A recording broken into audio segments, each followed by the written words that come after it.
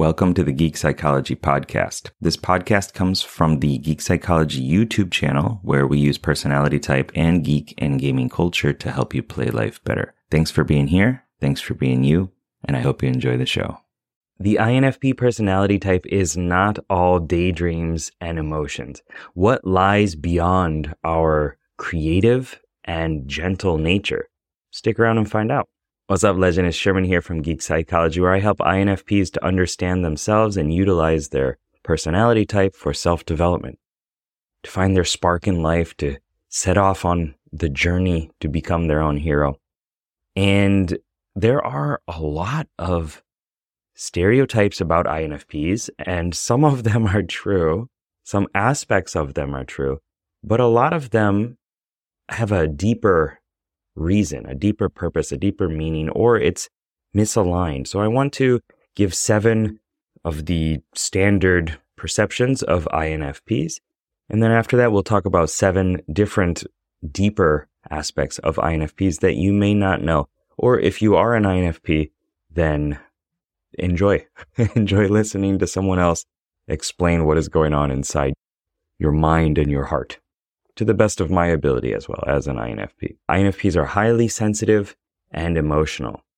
There are many truths about this, and something that I found out is throughout my life, I started out as extremely sensitive and emotional, and it was overwhelming. I didn't understand myself, and there were so many different cocktails of emotions. And then I got to a point where I was just like, I'm never going to feel any emotions ever again. And I did my best to become a robot. And as you can see, I'm not a robot, but maybe I am. Maybe I succeeded. Next, creative and passionate. Yes, we are extremely creative. Our extroverted intuition is always looking for new possibilities, new opportunities, new ideas, new ways of mashing different things together or finding different novel uses for an item or an idea. It's a lot of fun. And that can create passion. It can create curiosity as well. But our introverted feeling, what I call the resonating soul as a character within our psyche's questing party, is so passionate about things that it has attached value to. If it decides that something is important, then it is on a crusade to make sure that thing is protected, for good or for worse. Next, introverted and reserved. Yep. I would spend all day by myself if I could, just exploring my mind or different stories. And that's not necessarily a possibility. I've resorted to saying I am shy as a way of shortcutting this huge emotional leap and all these different other explanations, but I'm reserved. I'm more defensive. I'm not going to go approach everybody and proactively shake hands and hug it out and ask a bunch of fluff questions or any questions probably. And that's because I am reserved. And as INFPs, we want to understand a thing before we deal with it naturally. It's like a cat putting its toes in the water, right? It's testing it out a little bit, and then it can decide if it's going to jump in or go do something else. And it's probably not going to jump in. Next, value-driven and idealistic. As I mentioned before, our values are extremely important to us. If something steps on one of those values, then we get angry or we get really hurt, and it's inexpressible in a lot of ways. And it's something that often we don't even have language for ourselves, but we feel kinesthetically that this is extremely important to us. And so part of our journey in growth as an INFP is to label those values, to understand them, to have a hierarchy of values, and to regularly assess those. This is something that we go through in the I Now Feel Positive INFP Masterclass. You can go to infp.geekpsychology.com to get into the masterclass and learn more about your personality type. And we're idealistic as well. We have these fantastical visions for what things could be. Hopefully it's how wonderful things could be. Often we get stuck in these repetitive loops, and that can be depressive, and it can be a very dangerous and bad place to be. But when we look at relationships and different possibilities for our future, oftentimes we think of all the wonderful things that it could be, or we have these stories of our relationship with another person and having kids and living in an awesome palace and all this other stuff. And we just met the person. It's like a huge, massive leap into what this person's potential in my future could be. Let me know if you resonate with that one, because maybe I'm just crazy. We are prone to daydreaming and escapism. Daydreaming is so fun. I remember being in school and looking at the teacher and then being like, well, what would the teacher look like with this strange, funny hat on, or with wings, and doing this different thing and doing this different thing, and just making stories about whatever I'm seeing. And that has continued throughout my life. It's not as exaggerated now as it was when I was younger, which kind of makes me feel sad. But I do constantly make stories in my mind about different characters, myself being one of those characters in different lateral worlds, different parallel realities. And even with people like walking by on the street, I'll look at that person and make a story about where they're going, where they're from, how they're out to save the world, or whatever fantastical thing that I'm into at the moment. And for me, that has been a form of escapism in the past. Hopefully it's still not now. Maybe I need to delve into that a little bit more. But it's getting out of the mundane, boring reality and enjoying emerging idea space. And it's so fun. And last, for what most people say about INFPs, is that we struggle with practical matters and organization. Yes, our extroverted thinking is like buggy AI, and we're trying to get it to go on this quest with us to save the world or to make things right or do good. And we just can't get the organizational stuff happening. I often said that I'm organizationally challenged. I try not to use words that are not supportive and don't serve me anymore, but I do feel that it's true. It's hard to get things together in a line to make goals, and through a lot of planning and research and learning about it, I've improved at it, and you can too, by setting your goals and breaking them down and finding ways of measuring them and selling yourself on taking the next step, whatever that may be. But I think it's always going to be a bit of a struggle, it just needs more attention and energy than feeling and creating ideas because of our personality type structure. So let's talk about 7 things that are not often mentioned within INFP memes. These are things that you might not know until you get closer to us. First, INFPs have a very powerful moral compass. If something does not feel morally good or ethically good, or whichever word that you like better for that, then we clash against it. I was coming home from my daughter's school. I took her to school on bicycle, and then I was coming back, and there's a vending machine, and I believe there's a can and plastic bottle depository like basket thing behind the vending machine. And then off to the side, there's a little opening between the vending machine, there's a fence and a little opening. And this old guy, who was like, he had properly combed over hair, gray hair, and had a polo shirt on.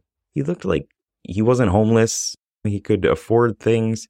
He was on a bike, and he was just like throwing away his glass bottles and plastic bottles and stuff in that little corner. And my jaw dropped. I was shocked by him doing something that I cannot imagine doing. And I almost stopped him and asked him what he was doing, because there's a place over there, a block away, that he could throw them all away, or he could just hold on to them and throw them out on the proper trash day. It was just really confusing. And there's such an internal push against that. And that's just a simple little behavior. When it gets bigger and it's about actually physically hurting people and doing things that are really morally wrong, it's so hard to be around. And we will find a way to not be around it or to stop it. Unfortunately, usually it's to not be around it. But sometimes we do take up those crusades. My aunt, who is an ISFP, said that she is the conscience that nobody else wants to have. I think that's a pretty well said phrase about introverted feeling. Next, we are capable and very good at inspiring other people with our authenticity. We can exude this leadership type energy. And other people, when we do it right, when we've developed ourselves and we're not in the I'm broken and everything sucks in the world phase, we can really step up and we can attract a lot of people to our character. And I think that's something that the world needs more of, is more INFPs who are stepping up into leadership positions. And you don't have to be an ESTJ or an ENTJ to be a leader. You have your own ways of doing it. You could be like Mother Teresa or something like that, where they exude this feeling, this sense that other people see and think, oh, maybe I should be like that person in some way, or how do they do that? And they get curious about it. That's a good way of being a role model. Next, we are fiercely loyal to those who are important to us, our loved ones. We will go beyond anything. Once we've created that bond, it's so hard to break. And it can be broken, and it's really painful when it is, with everybody too. But for us, we don't spend a lot of time bonding with a bunch of other people. We find one person that we want to support one-on-one, that we want to fuse with and connect with one-on-one. And we will do pretty much anything to maintain that relationship, to keep it going. I still have some people from my past who we had a falling out or bad things happen or whatever, but I would still, no matter what, probably be there to support them if they needed help and give them another chance. Which is not always great, but it is something about us that can be a good thing. The endless capacity to forgive somebody and to know that people can change and improve and become better people. Next, we are driven by a rich internal world of ideas. So before I talked about daydreaming and escapism, but there's so much going on underneath all that. My wife is an ENFJ, and when she sees me not talking, not interacting, and I'm in my own world, I'm doing so many things in there. I'm having all these different stories going on. I'm thinking of all these different things, trying to plan things, imagining a bunch of different options and possibilities, and trying to sift through to feel which feels right. There's a lot of stuff going on inside. And just because we look aloof doesn't mean that there's nothing going on underneath. We often find joy in life's simple pleasures.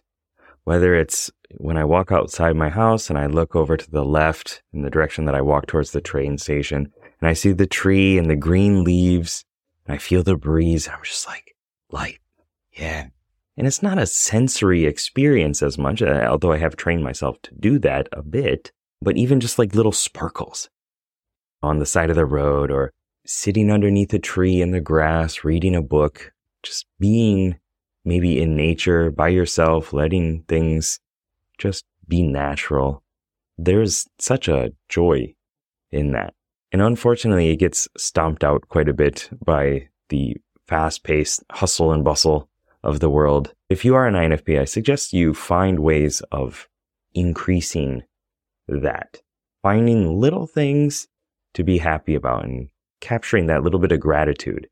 Because when you're constantly looking for things that are not supporting you from your past, all these bad experiences that you had that mean that you can't become somebody else or some different, more powerful version of yourself, it helps to counteract that by finding things to feel gratitude about. Even some phrases in books or poetry or music, little ways that things are constructed, sometimes can go in and just feel amazing.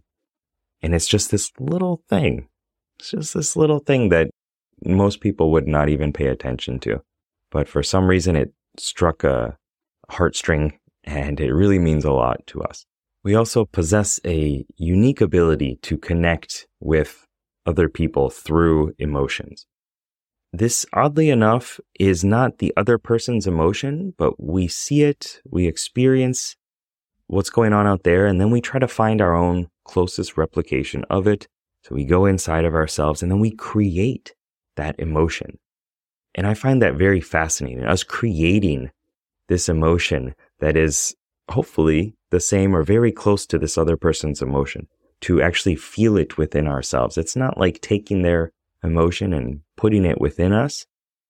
It's putting ourselves within their shoes and then experiencing their emotion. What would it be like to be this person, to be with this intention and these emotions right now and this goal and all these different things, all these past experiences? What would it be like to be that person? And from there, we adapt some of that emotion. It goes really deep and it's different. It's different from how extroverted feelers do it. And because of that, we often can create space for other people's emotions, for other people to be themselves, whoever they are, and to just allow them to, as long as they're not hurting anybody, like you do you, and it's okay. You being you to the best of your ability is all the world could ask for.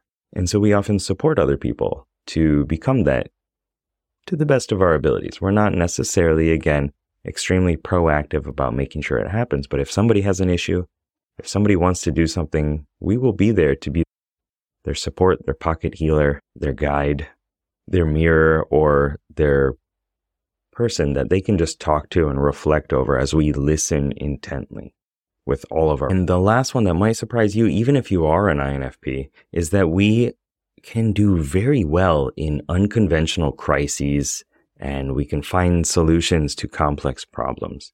This is a strange point because our extroverted thinking is so low on our stack. It's such a troublesome character. But the way that we do it is through having this calm within us in times of crises and the ability to imagine many other different possibilities, different options. It's not a focus, this is the thing that's going to happen, but it's a flexible nature that is connected to idea space. So as an example for this, and I don't want to get too deep into it, this is not the place to do it, but I was in an altercation with the Yakuza here, a branch of that. And it was my friends versus them, and we were doubly outnumbered, and everybody was going crazy. There was a huge, group of them versus us, and bad things were about to happen. My life was threatened, and if things didn't happen as they did, I wouldn't be here. But in that time, I was so calm. I was so relaxed and also confused why everybody else was going crazy over all this other stuff. It was like I just centered myself. And this isn't to brag about who I am or anything like that, but this is looking at the power of having spent so much time delving into who I am as a person, trying to understand my emotions, trying to control them, trying to stop them, trying to increase them, doing all these different things, playing with emotions. I was able to just choose the one that I needed to have in the moment.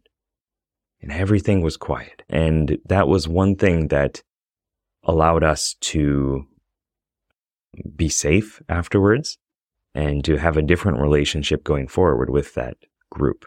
And so we are innovative. We are the innovating souls, as I call it, within the RPG model. And this is because we can innovate new creative possibilities, new ways of dealing with things, especially things dealing with the heart and other people individually on a one-on-one basis. And if you want to know more about your personality type, you can go to inowfeelpositive.com, and you can get the 5-day email course on being an INFP, and it teaches you more about all the 4 different cognitive functions and how to embrace those different aspects of yourself. If you want to delve even deeper into it, check out infp.geekpsychology.com and get the I Now Feel Positive Masterclass. If you're not ready for that yet, you can check out this video over here. You can do it the long way and learn more about yourself through your own research. All right, good luck, have fun. Peace. Thanks for listening, and I hope you got something out of it. I know that by listening to this podcast, it means that you're ready to take your life to the next level, and I'm so excited to help you do it. Whether you're struggling with anxiety, lack of motivation, or you're just looking for your spark and purpose, I have many courses and a one-on-one coaching service available to you to help you get out of your own way and be happy. So head on over to geekpsychology.com to get started. See you there.